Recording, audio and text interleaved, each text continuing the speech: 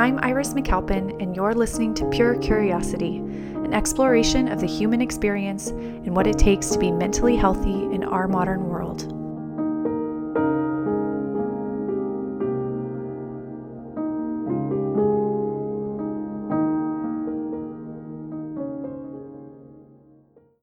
All right. Hello, Victoria. How are you? I am wonderful. I'm so excited to be here talking to you today, Iris. Likewise. Yeah, this is going to be such a treat for me. And I just love to begin the way I always do, which is to ask you a little bit about who you are and how you got started doing what you're doing.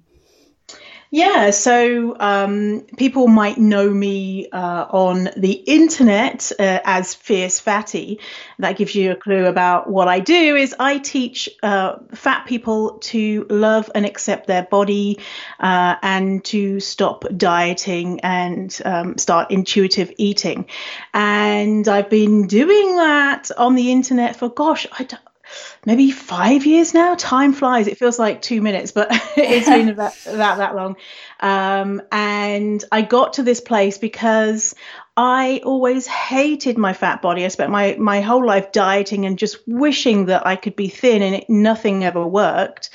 And I know the audience knows, and you know about dieting and how it doesn't work and how frustrating that is, that I couldn't be the person that I wanted to be. And then I came across the message of it's okay to be fat. And I was like, what? What do you mean it's okay to be fat? No, it's not.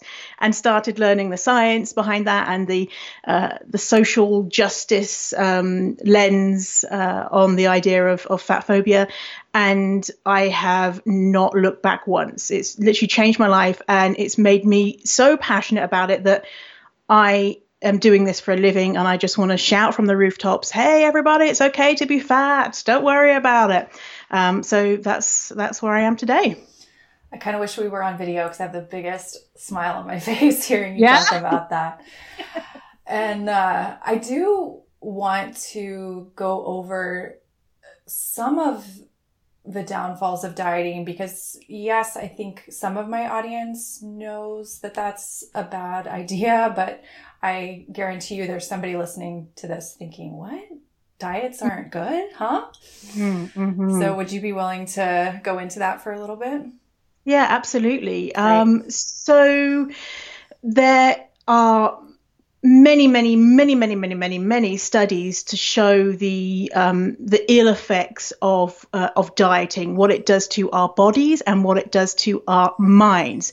The reason why people go on diets is they want to be thinner, and studies show that is a great indicator for someone who has a higher weight is someone who is dieted. And so 2 out of 3 people who go on a diet actually weigh more after than they did before going on the diet. 95%, this is a conservative, it's 95%, but more closer to 99.9% of diets simply fail. And it has nothing to do with the person who's taking the diet. It has nothing to do with that you lack willpower. There's so much going on in your body. Your body is trying to stop you starving, which you're in a famine. Your body doesn't know that you're just like, oh, I just want to slim down and get into this stress. Your body's like, oh my God, we are dying. And so many things happen to make you you become less motivated to move your body. You crave things that have higher fat or high calorie. You become obsessed with food, and it's the only thing you can think of because it's important that that's the only thing you can think of because your body thinks that you're starving. Your metabolism changes.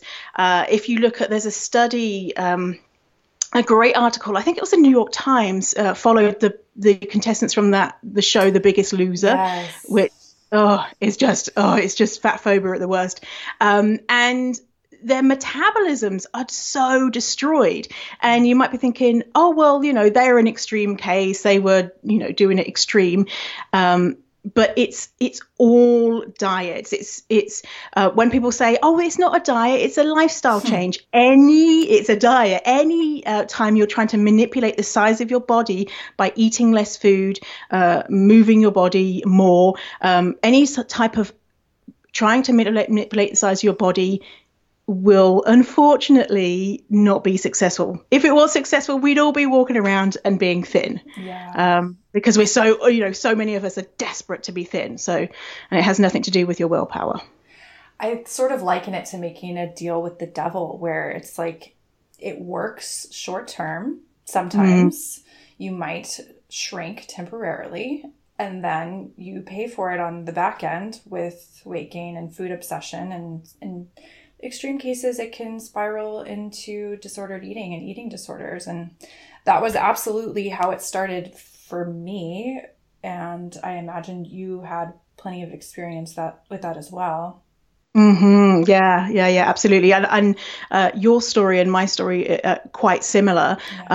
Suffering trauma and disordered eating, and a big part of that is from starting dieting from a young age, and it just really messes with our brains. And who's got time for that? Let's just be happy. Stop dieting. Just love your body. It's all good. Yeah. Well, if somebody's listening to this, which I imagine somebody is, like, hey, I like that. That sounds nice to love my body, but is unsure how to begin that process, what do you tell people about that?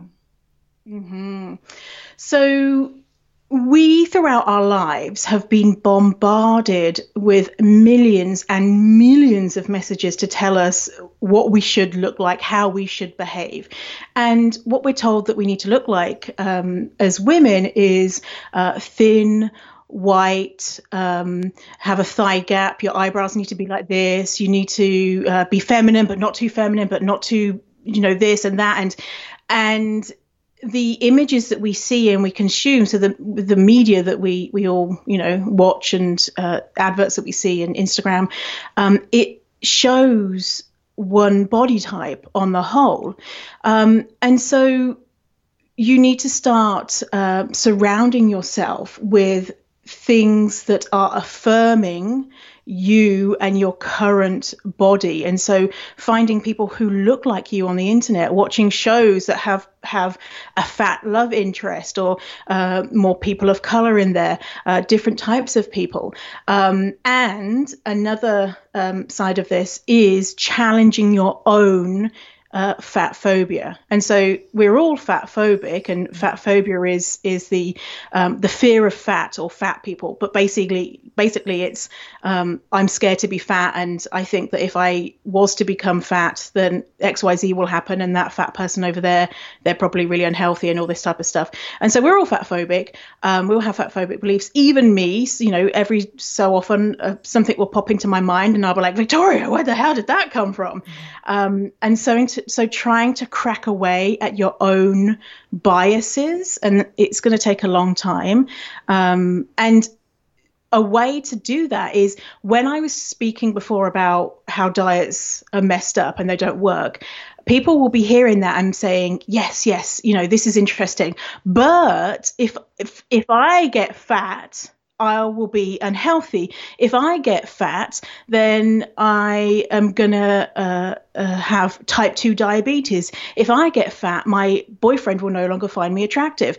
All of those things, those hesitations and those fears, are fat phobia. So it's very, very helpful to feel see how you're feeling while I'm talking, and it gives you a clue on the things that you need to work on. Thank you for that. And I'm going to use some strong language, but I actually don't think it's strong enough, that we have been abused by the media. We've been told, and you alluded to this, which is what made me think of it. If you're in a relationship with somebody and they are constantly, no matter what you're doing, telling you it's wrong or not good enough, we would consider that emotional abuse. And the media does that. You see it with celebrities. If somebody gains too much weight, they plaster her face all over, and body all over the tabloids. If she loses too much weight, they do the same.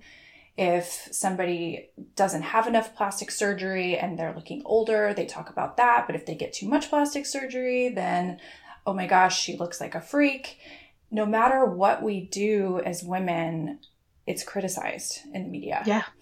Absolutely. And it's violent because that messaging from the media leads to people harming themselves. It leads to people having disordered eating disorders. It leads to suicide. It is violent. And so you really need to protect yourself from these messages because, like you say, it's literally abusive. It's literally abusive. And now it's becoming more trendy to talk about body positivity and all that type of stuff. And so the media has got a little bit more clever of not being like so outrageously awful, but they still, if you look through a magazine, one page it'll be like, love your body. And the next page it'll be like, oh, have you tried this tea that makes you shit your pants? And so you're like, I'm confused. It's so confusing. Yeah. Well, and a lot of celebrities have jumped on this train too. And it's funny, I get these I have a Google phone and it gives me this custom news feed every day. And because I do a lot of reading about eating disorders and anti-dieting and all of this stuff, it kind of gets confused and will send me diet related content. Mm-hmm. And I saw this interview with this, I guess she's like a Sports Illustrated model or something like that. And she says, oh yeah, I don't like to diet, but I eat really clean and I don't eat this and I don't eat this and I don't eat this. And I was like, yeah. Oh my God, that's a diet. But people are, they're adopting the lingo and saying like, oh yes. Yeah, no, I don't diet, but I do all these diet things. So yeah, I don't diet, confusing. But yeah, I only eat celery and like rub pepper in my eyes. That's all I do. I don't diet though. I don't diet. And it's really hard for like the lay person to be like, I see what you're doing there. This is actually harmful to me. And I see a lot of companies now putting the body positive label on it, and they're like, be body positive, lose weight, and I'm like, no, that is not what it is. And it's really harming people because they think that if they lose weight, then they're going to get all the magical things that they have been told weight loss is going to give them. They're going to be thin and happy, and Brad Pitt's going to be blowing up their phone, and they're never going to be thinking about food and all this stuff. And it's simply not true 99.9% of the time. I've never had Brad Pitt call me. Yeah, me neither. So rude. Bummer. Yeah.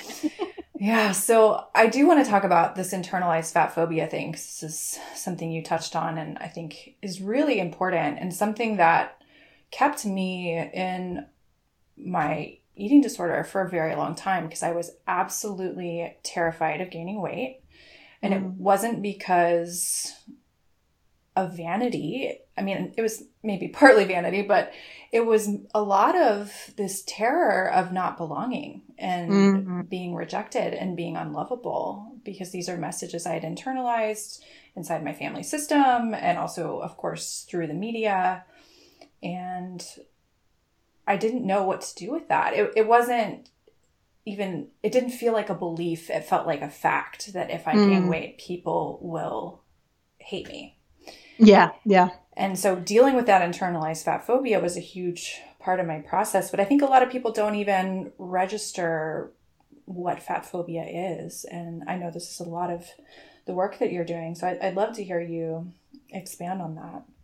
Yeah, absolutely. And so a big thing with stopping dieting, starting intuitive eating, I feel like that's one side of the coin, and the other side is breaking down your fat phobia. And you are absolutely right about the idea, like, is this a belief or is this reality that if I am bigger, I will not be loved? And it's kind of is a reality in the sense that fat people are stigmatized. People who are even a little bit fatter than an quote unquote average weight human, even though an average weight human is a fat person. But if we go by the BMI scale, an average weight human, even if you're a little bit above that, you are less likely to get a job. You'll be paid less. Less people will date you.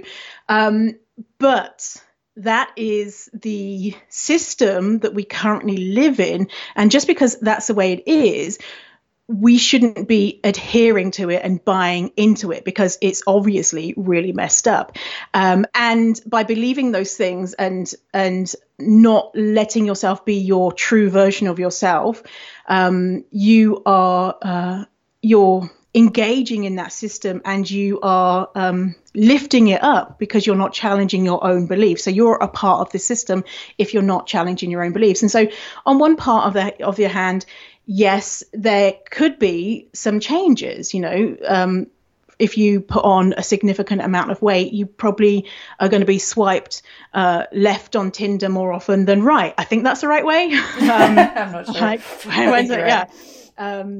And, that sucks. But also, if you think about the people that you love in your life, your parents, your family, your spouse, all of those people, do you love them because of the amount that they weigh? Do you even think about how much they weigh? Probably not. If they come to you and they say, oh, I've lost 2 pounds or I've gained 20 pounds or whatever, are you going to be like, that's it, you're cut off from my life, I hate you, you are done? Like, that's not going to happen. We don't love people because of their weight. But it's a deep desire to want to belong. And we've been told by society that fat people don't belong. But it's not actually 100% the truth. Fat people can be loved. I know it sounds crazy, like fat people being loved. Fat people can be desired. Fat people can be happy. They can be smart. They can be every single thing that a straight size person can be, and they can live incredible, fulfilled lives. And their body weight just is not even a thing. Like, so for me, my body weight, like, I just don't even think about it. And if people don't like me because of my body weight, I'm just like, that's great. They've kind of screened themselves out because obviously they're a dick. So I'm pleased they've screened themselves out of my life. So yeah. Yeah, it's a really good filter. Mm-hmm. Yeah, totally. So lucky me that I'm fat because I only get to meet the best people. So when I'm dating, I only get to meet the people who are not bigots. It's amazing. And how do we, obviously I am not a plus size person, and being an advocate is something that's really important to me. And I'm curious how people like me can help, and how do we approach this, and what would you like to see happening? Yeah. So if you live in a smaller body or a straight size body, a lot of people don't identify with the term thin because no one actually feels like they're thin, but a body which is smaller, not a fat body, then you have tons of privilege. And people get really mad when someone says, oh, hey, you have privilege. A lot of people are like, how dare you? I don't have privilege. My life has been hard. And it's not about like your life hasn't been hard or you don't, not hate your body because you have a smaller body. But life is a little bit easier because you live in a body that society is not aggressively, violently judging every minute of the day. And so recognizing that is amazing. That first step is already way above what most people do, because we talk about a lot of other issues in social justice, but a lot of the time fat is left out of it. And supporting the fat people in your life by educating yourself on fat politics. And so even just listening to this podcast is incredible already. You will know more than the average person about fat politics already. And sticking up for your fat friends when possible. And so if you're at a restaurant and someone comments to your fat friend, like, do you really need another slice of tofu or whatever? And you can be like, excuse me, motherfucker, that is not appropriate. Talking about fat as a neutral descriptor. So using the word fat and not being shy to say, oh, this great fat person, and I met this, fat people are awesome, or whatever it is that you want to refer to fat people. And when people say, oh, don't say fat, that's not a nice word, saying why? What's wrong with being fat? Fat is a neutral descriptor, and I think it's okay to be fat, and I think it's fabulous to be fat. Another thing is removing the O words from your vocabulary. So in the fat positive world, the O words are overweight and obese. Those words, they buy into and subscribe to the BMI scale, and the BMI scale is really unhelpful and problematic for categorizing bodies. It's over 200 years old. It was used to categorize white European male bodies, and it really doesn't have much significance in today's world. And it says that these bodies are normal. These bodies are over what the weight you should be, but there is no weight that anybody should be. And the word obese literally means eaten till the person has got fat. And so it's a really judgmental word. And so taking those words out of your vocabulary and using words like fat or bigger bodied, larger bodied, smaller bodied, that type of thing. That's very helpful. And I'm really glad you brought up privilege. And I'll just own that when I first heard people starting to use that word in the eating disorder recovery space, it was a little triggering for me because I was like, holy shit, recovery was so hard for me. It was the worst, most difficult, complicated, frustrating, confusing thing ever. How is that privilege?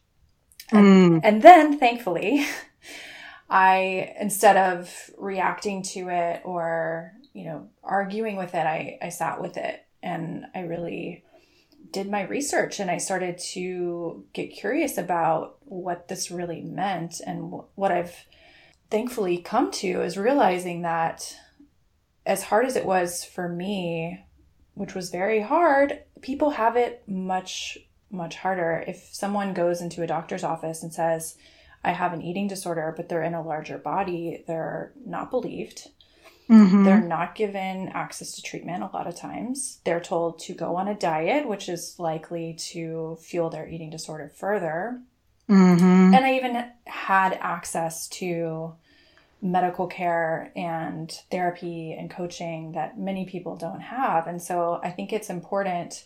It's not to say that your experience isn't extremely difficult. It's just that if you're believed in your struggle and you have access to care, you're already ahead of a lot of people who are told that they're just making it up or that they just need to go on a diet.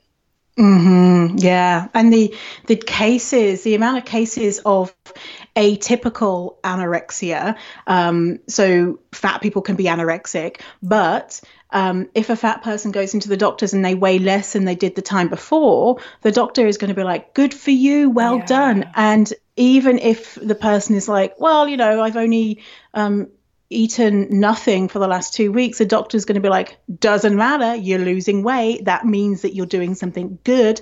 Fat people are just encouraged, a lot of the times encouraged with their eating disorder, and that's so messed up. And it's so messed up. And a lot of times eating disorder treatment is super fat phobic, and this is changing, but there's so many stories I've heard of people going into recovery, and it's kind of like, put on weight, but don't put on too much. You don't want to get fat, sort of thing. And that's super confusing for someone who is struggling with an eating disorder.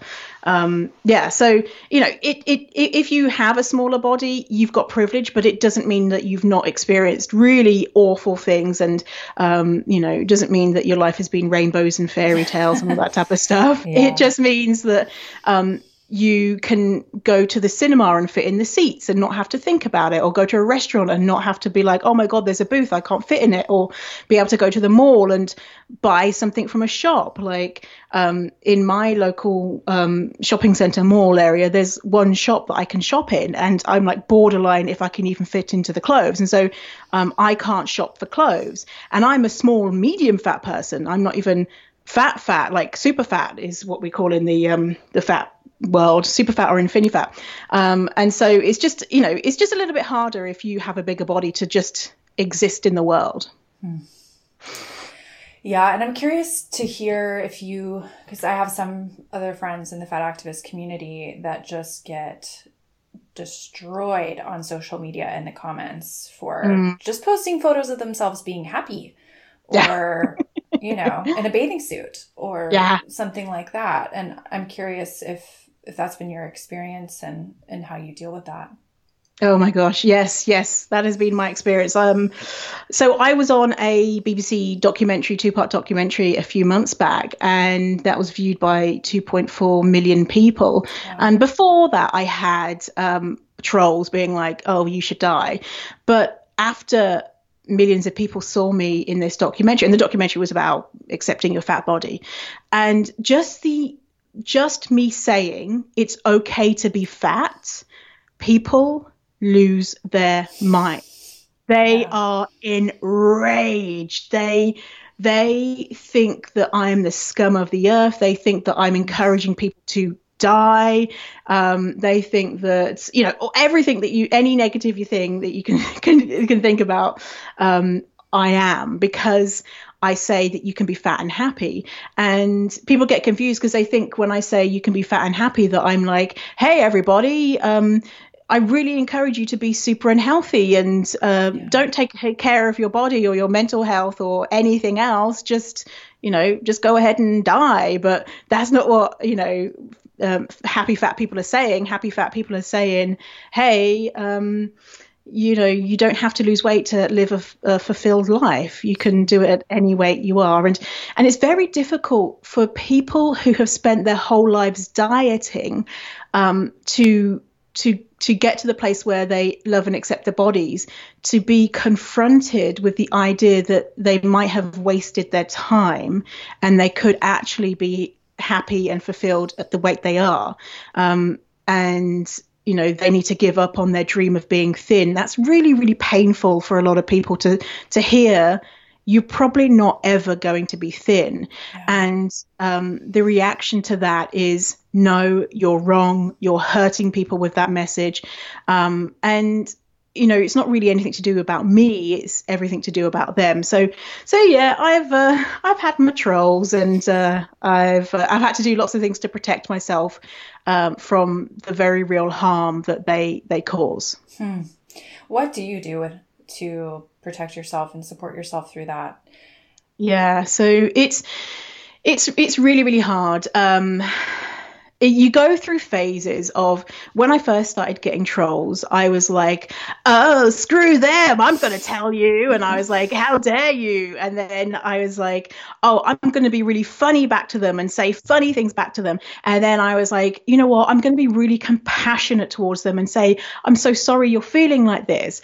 And after a while, I was just like, no, I'm just not going to say anything, because no matter what job. Yeah. And no matter what you say, they're angry, right? And so if you're nice or you're funny or you're mean, it's not really going to change their opinion. And so I have shut my Twitter down, so people can't follow me unless they request. On social media, I have to hide my location. So people can't guess where I am. I know other fat activists, they've had people follow them to the supermarket, take pictures of what they've got in their shopping basket, come to their homes, all sorts of things. And so I also, on my Instagram, I make it so only people who follow me can comment on my stuff. I have my admin person go through messages and delete the ones that are violent.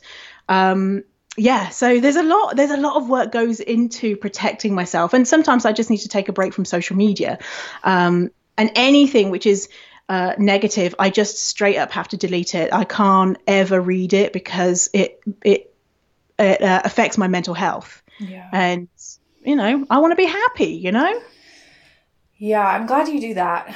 I think some people try to transcend it or tough it out, and at a certain point it's not about you, it's about this person venting their own pain, and that's not your responsibility to have to to do your own emotional gymnastics to try to make that okay for yourself.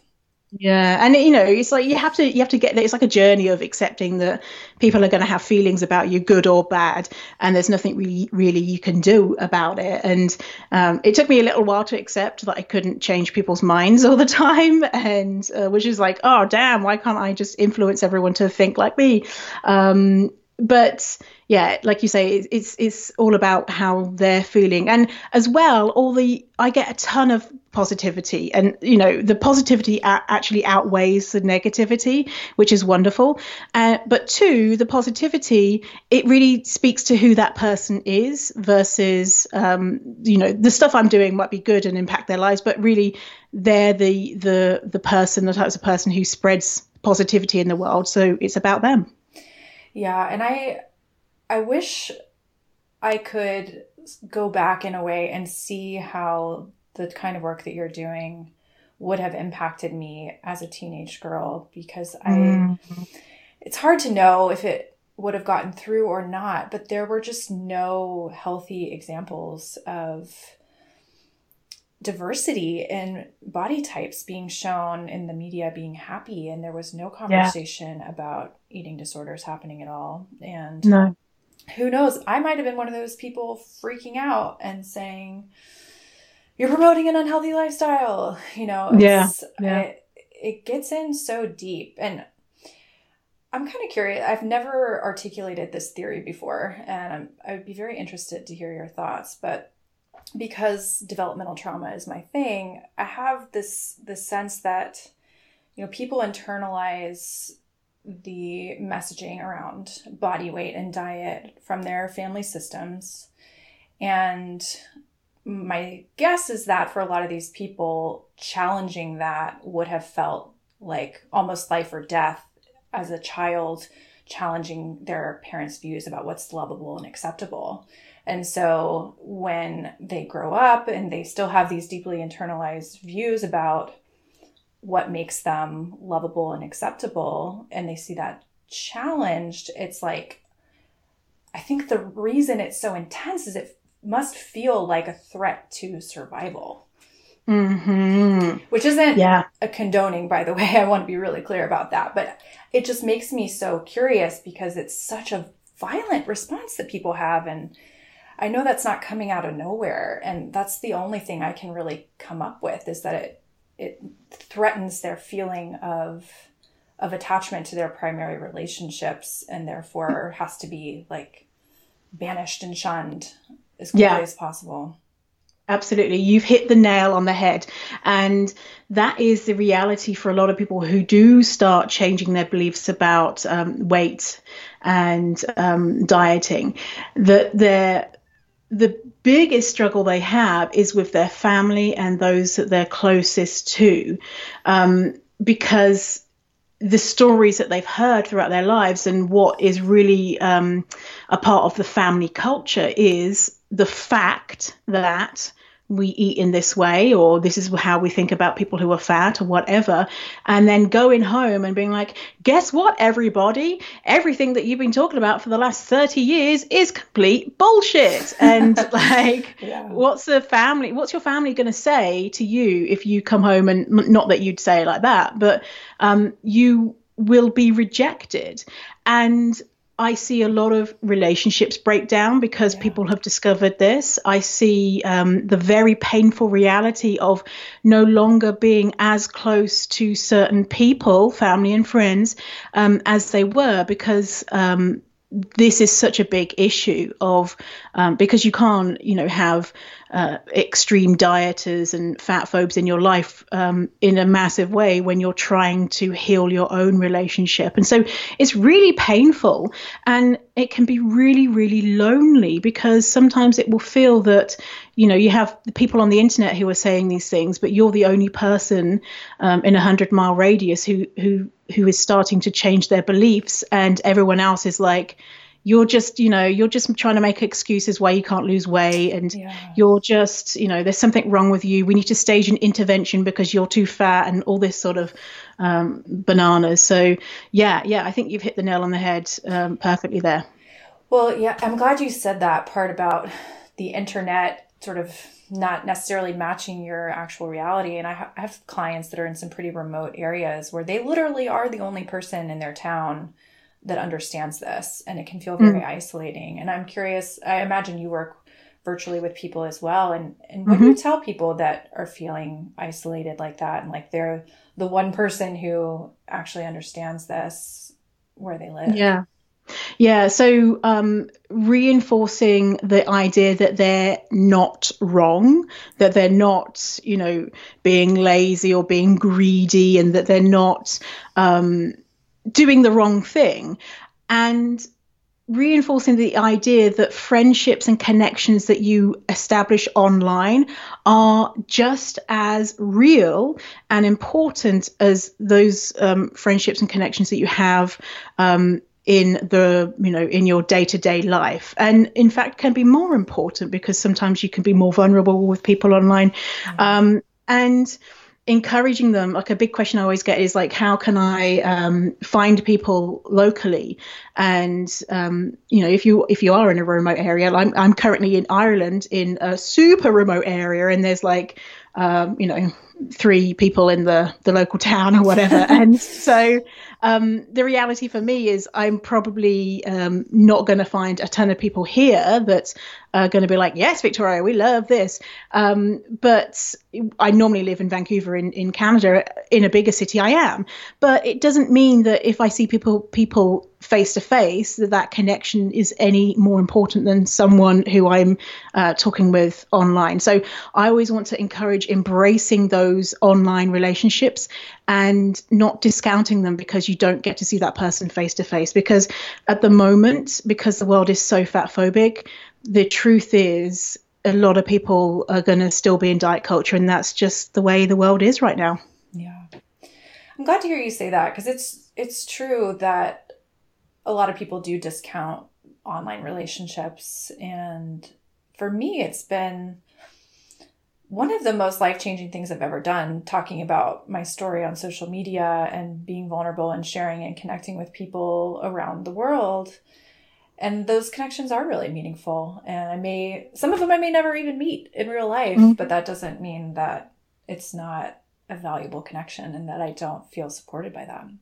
Exactly, right. And as well, like saying that they're not real relationships is it's kind of ableist, because some people can't go out into the community and meet people face to face, and all of their relationships are online. And so if you discount them, you're kind of saying, people who are not able to go out and meet people, that they don't have real friendships. And that's not true. Like, online friendships are perfect friendships. They're just what people need. Can we talk about ableism for a minute? Because some people may not even know what that is. I think that's something that needs to be talked about more. Yeah, so ableism and healthism, and everything, all of the other isms, everything is intersected, right? All of the marginalized identities. And so ableism is you will have biased thoughts against people who are not able-bodied.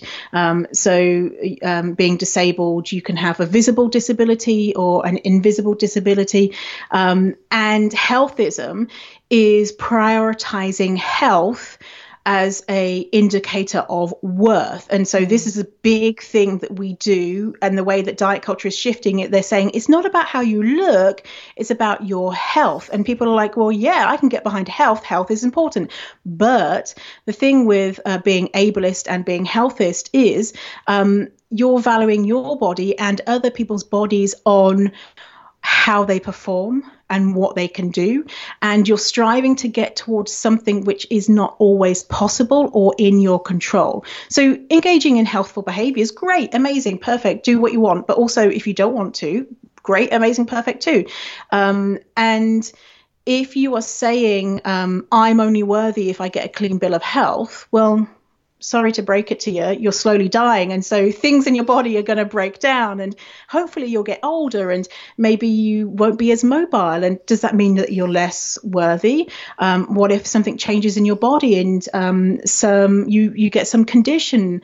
Are you less worthy? And also, you can never be 100% healthy. It's not a black and white thing. It's a spectrum. So it's not like an on and off switch where, you get a clean bill of health from your doctor and you're like, that's it, I've made it. It's because health is a super complex thing. And a lot of times we ignore mental health and just focus on physical health to the detriment of mental health. And so saying things like, here's an example. When a baby is born, I don't care what sex the baby is as long as it's healthy. And that's a problematic statement because what if the baby isn't healthy? Is the baby less lovable? Is the baby less important? And it's obviously it's not meant like that. Like if my baby's sick, I'm going to be mad about it. But it's really valuing health as a currency in our culture, and it shouldn't be a currency because all bodies, no matter if they're healthy or unhealthy, are equally worthy. I'm so glad you used that example because that is one place where I never would have thought of that as being ableist. No. But now that you articulate that, that makes so much sense to me. Yeah. And it's so innocent, right? You're not saying it because you're like, I'm going to be a real dick about this. You're saying it because you want good things, you know. But imagine if you said, well, as long as the baby's not fat, people will be like, what? You know, why are you saying that? It's okay if it's fat or whatever. So it's just it's in our culture so much to be healthist and ableist that we don't even realize it. One thing I've seen recently a lot more is how diet culture is sort of seeped into mental health in the sense that people have started talking about weight as a manifestation of trauma. With this idea that if you heal the trauma, you'll release the weight. That's the term that I'm seeing is releasing weight. And that to me is so aggravating and infuriating, maybe is a better word. And this speaks to this ableist, healthist diet culture nonsense that I want to call that out in case people are seeing stuff like that because it's very problematic. Yeah, and you're right. It is nonsense. And if you could see me right now, you mentioning it, my eyes are just rolling to the back of my head. Because I honestly used to believe that. Like I remember saying to my then boyfriend at the time, all fat people are fat because they've experienced trauma. Because I was fat, I'm fat, and I had experienced trauma. And I was like, I'm fat because I experienced trauma. I'm fat for many, many different reasons. The reasons why someone is fat is literally in the hundreds. And a fat person, of course, could have experienced trauma and might have, affected them in different ways. But the idea that if you release trauma, then all of a sudden you're going to become Tyra Banks or some supermodel or whatever is just redonkulous because that's not how the human body works. And as we know, diets don't work. And there's no science to back this stuff up. And if it was true, we'd all be like, okay, let's get rid of this trauma. Let's become thin and happy. We'd all be thin, we'd all be releasing trauma and be living happily ever after. But that's not the way it works. It's just selling some other type of miracle cure that gets people's hopes up. And then when it doesn't happen, then they feel like something's wrong with them. And then they blame themselves. And then it becomes, this vicious cycle again. I felt this so deeply because in my life, before I found fat positivity, I was an overachiever. So I was the best at my job in the country. I was the best girlfriend, the funniest, the smartest, the everything.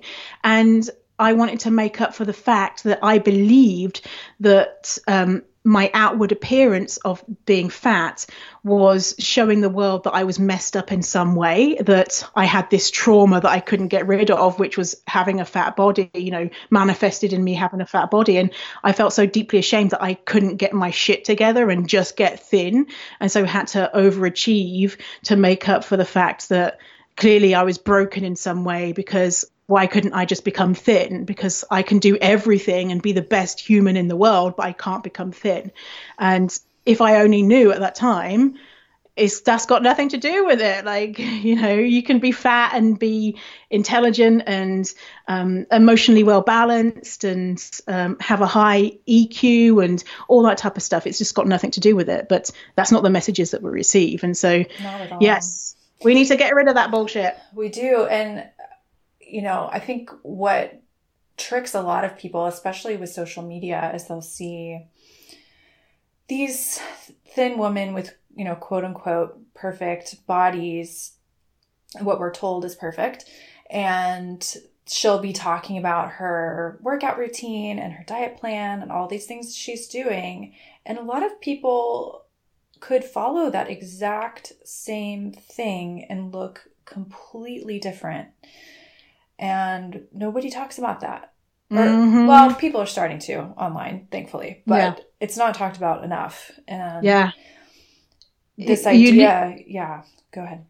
I'm going to say, in that TV show that I did, we had a geneticist come and look at our DNA and look at the genes that predisposed us to be fat. And so there are so many different reasons why, if I ate something like you mentioned and someone else ate it, I would be fat and the other person would be thin, and it could be our genes, it could be what's going on in our guts.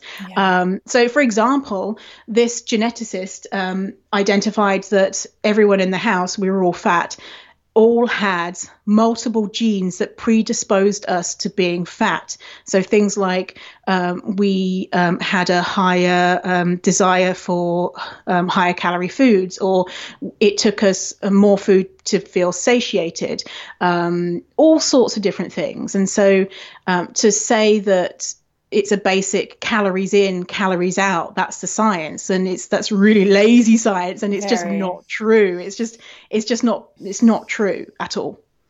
I'm glad you said that, because it's something that consumed a lot of my life was calorie counting. I had every calorie counting app you can think of, and I spent hours a day literally calculating what I should eat to fit within that range. And it's so much more complicated than that. It is basically useless because it has, everyone mislabels calorie counts. They're allowed to mislabel calories and sugar and all of these things and still get by with the FDA. And what you had yesterday and your genetics and the state of your gut microbiome and all of this stuff completely changes how a calorie impacts you one way or the other.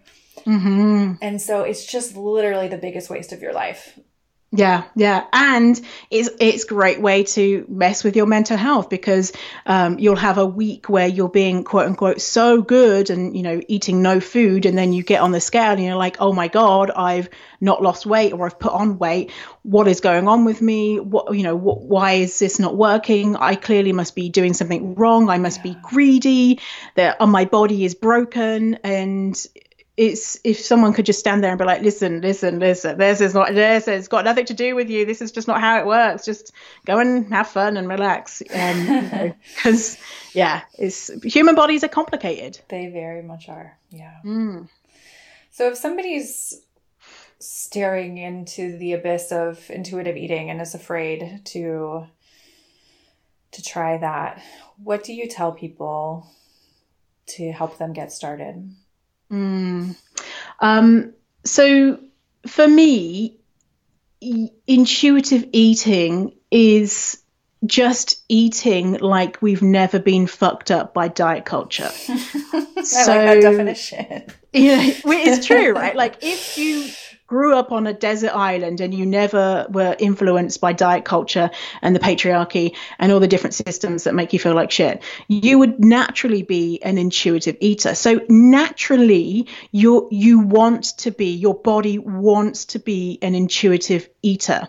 And it's the lies that you've been fed that is making you afraid to listen to your body, because what everyone thinks is, I can't be an intuitive eater because if I allow myself to eat what I want, I will just eat quote unquote bad food, I'll be stuffing it into my mouth for days and weeks and years, and I'll become so fat, I'll spontaneously combust from fatness and I'll have to be rolled out in this, a truck or something when I die because I'm so fat. And I that's what I thought. Yeah, I thought that too. I was just like, well, anytime I'm around crisps or chocolate or whatever it is, I can't control myself.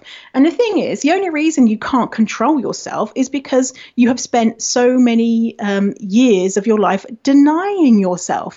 It's like if you were told you had to hold your breath and you're holding your breath for a minute or a minute and a half, 2 minutes, when you're eventually allowed to breathe, you're going to take in a massive gulp of air because you need to. So your body needs to eat the food that you've been denying. And eventually you will start, you might be breathing a lot for a little while, but then eventually your heart will start, slowing down, and you'll go back to breathing normally. And that's just the natural way it goes. And so a lot of people freak out and they're just like, oh my God, I ate like 2 chocolate bars, and I'm like, really? That's nothing. Like, it's okay. 1,000. Yeah, it's okay. And so, and then also going into that fat phobia thing, like, is it true that if you eat loads and loads of food, and is it really loads and loads of food? Because a lot of the time people are like, well, I ate 3 kernels of popcorn, I'm such a beast. And I'm like, really? Is it true that you're going to become automatically unhealthy? Is it true that it might be a nice idea to work on your mental health for a while and not necessarily be so incredibly focused on your physical health? Not that eating food is going to damage your physical health necessarily, but there's different ways to look at it. Are you healing yourself by doing this? Is food, I like to say, like, your eating food, like, that is my prescription. That's like your medicine. Like, you have to take it. Like, you have to go and eat the food. And if you don't, then you're not getting your medicine. So, breaking down those fat phobic beliefs of, we spoke about earlier, that I'm going to be unlovable and I'm going to be so fat and I'm going to be so unhealthy and, everyone's going to hate me and laugh at me and talk about me behind my back. So it's difficult. Oh my gosh, let's just go to live in a desert island where there's no Diet Coke. Sounds really great. Yeah. Yeah, I'm curious to hear your thoughts on this. This is something else I think about a lot that I haven't really had a chance to talk to anybody about publicly. I'm curious about your thoughts with bulimia, because I tried the sort of eat your way through to the other side approach when I was still very deeply in the throes of bulimia and had a lot of trauma that I hadn't processed. And it put me in some pretty dangerous situations with heart palpitations. And, I wasn't in a place yet to reliably not do violent purging behaviors. Mm-hmm. And so my take on it is that the eat your way through to the other side approach is really, really wonderful with, chronic dieting and binge eating and anorexia and orthorexia and all of these other things. But with bulimia, I feel like it's a little bit trickier than that. And so I sort of advocate a middle ground, or at least, giving yourself permission to eat things with support and with some supervision so that you're not potentially killing yourself. But I'm just curious to hear how you think about that, because I know some people disagree with me. Mm-hmm. Yeah, it's a tricky one, right? So being able to be in the place when you can start intuitive eating, ideally, you don't have an active eating disorder. It's very difficult to trust your body, trust the food that you're eating, and go through the process when you're struggling with a mental health issue, an eating disorder, other things in your life. The way that I see it, Maslow's hierarchy of needs. Yes. The way that I see it is that you have to have everything in your life stable, and then you can tackle becoming an intuitive eater, because it's kind of the final frontier to becoming as well as possible with food. Like, so I feel like you have to tackle your eating disorder first, and also you can, incorporate intuitive eating in your recovery if that's what's good for you. But if you like, the Maslow's hierarchy of needs is saying that you need like food and shelter and love and all these different things before you can move into self-actualization. And I feel like intuitive eating is self-actualization. And I feel like eating disorders is the rung below, where you're still struggling with basic needs, being able to feed yourself and that type of thing. And that goes as well, like if you're in poverty. So people who are in poverty, who can't get access to food reliably, it's really hard to be an intuitive eater then as well, because you have outside forces that it makes it difficult for you to, feed yourself in the way that you would need to feed yourself to be an intuitive eater. So, it's difficult. It's difficult. And ideally, having that support from mental health professionals is crucial to be able to get to the place where you can do intuitive eating and for it to work. I'm glad to hear you say that, because I think a lot of people just advocate jumping straight into the deep end with it. And I think that works for some people. I've seen it work for some people. And I also have people reach out to me calling me saying, I tried this and now it's gotten really bad and my bulimia is worse and I don't know what to do because everyone tells me to stop dieting, and it gets confusing. It gets very confusing. Yeah, because what are you going to do if you are still deep in an eating disorder, if you're still deep in bulimia and you feed yourself in the ways that you would if you were having a binge, then you are triggering yourself and triggering yourself to have those same emotions and reactions and feelings. And so you're not in a place where you can be like, oh, actually, no, I was just eating because it felt good or whatever. It comes from a different place. Yeah, so true. And I'm glad you talked about the privilege aspect of intuitive eating as well, because, your body might crave a quinoa bowl with kale or something, but if you're in the US, like EBT or something like that, you may not be able to do that. Yeah, exactly. And you may have to eat whatever, food is available. Or if you're living in a food desert where all you have access to is, Pringles and fried chicken, then if your body's craving something else, that's may not be accessible to you. And so I think it's important to just know, because I think intuitive eating can become another stick that we beat ourselves with if we're not careful. Yes, exactly. Yeah.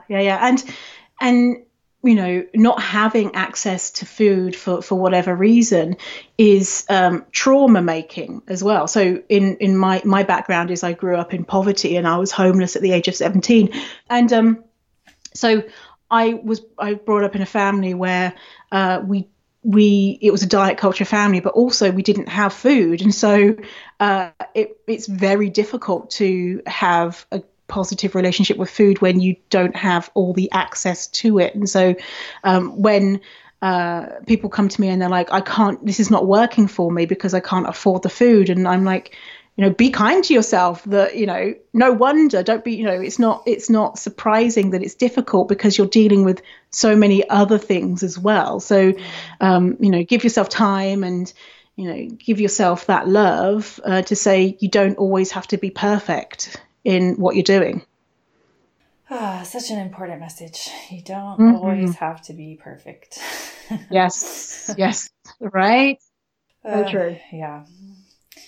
So we only have a few minutes left, and I just want to say thank you for the work that you're doing and for being such a bright spark. I really just love your voice and your passion, and I would just love to open it up to anything else that you want to share, something that maybe we didn't touch on or something that you just feel called to say at this point.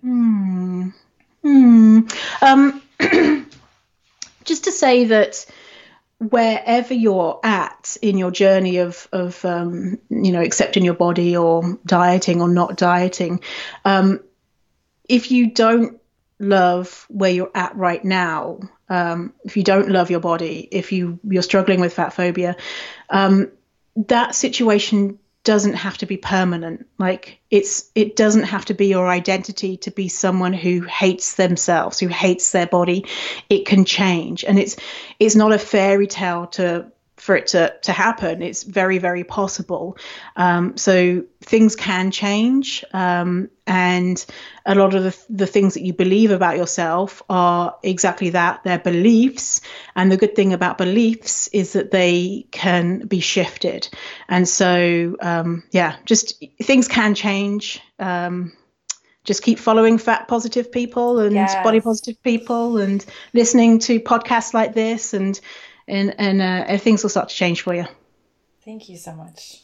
Thank you for being an ally. I really, really appreciate that. It's so important to have straight size people talking about this stuff, because a lot of times straight size people are more likely to believe straight size people. So you're using your privilege in a beautiful way, and I love it. So thank you so much for doing that.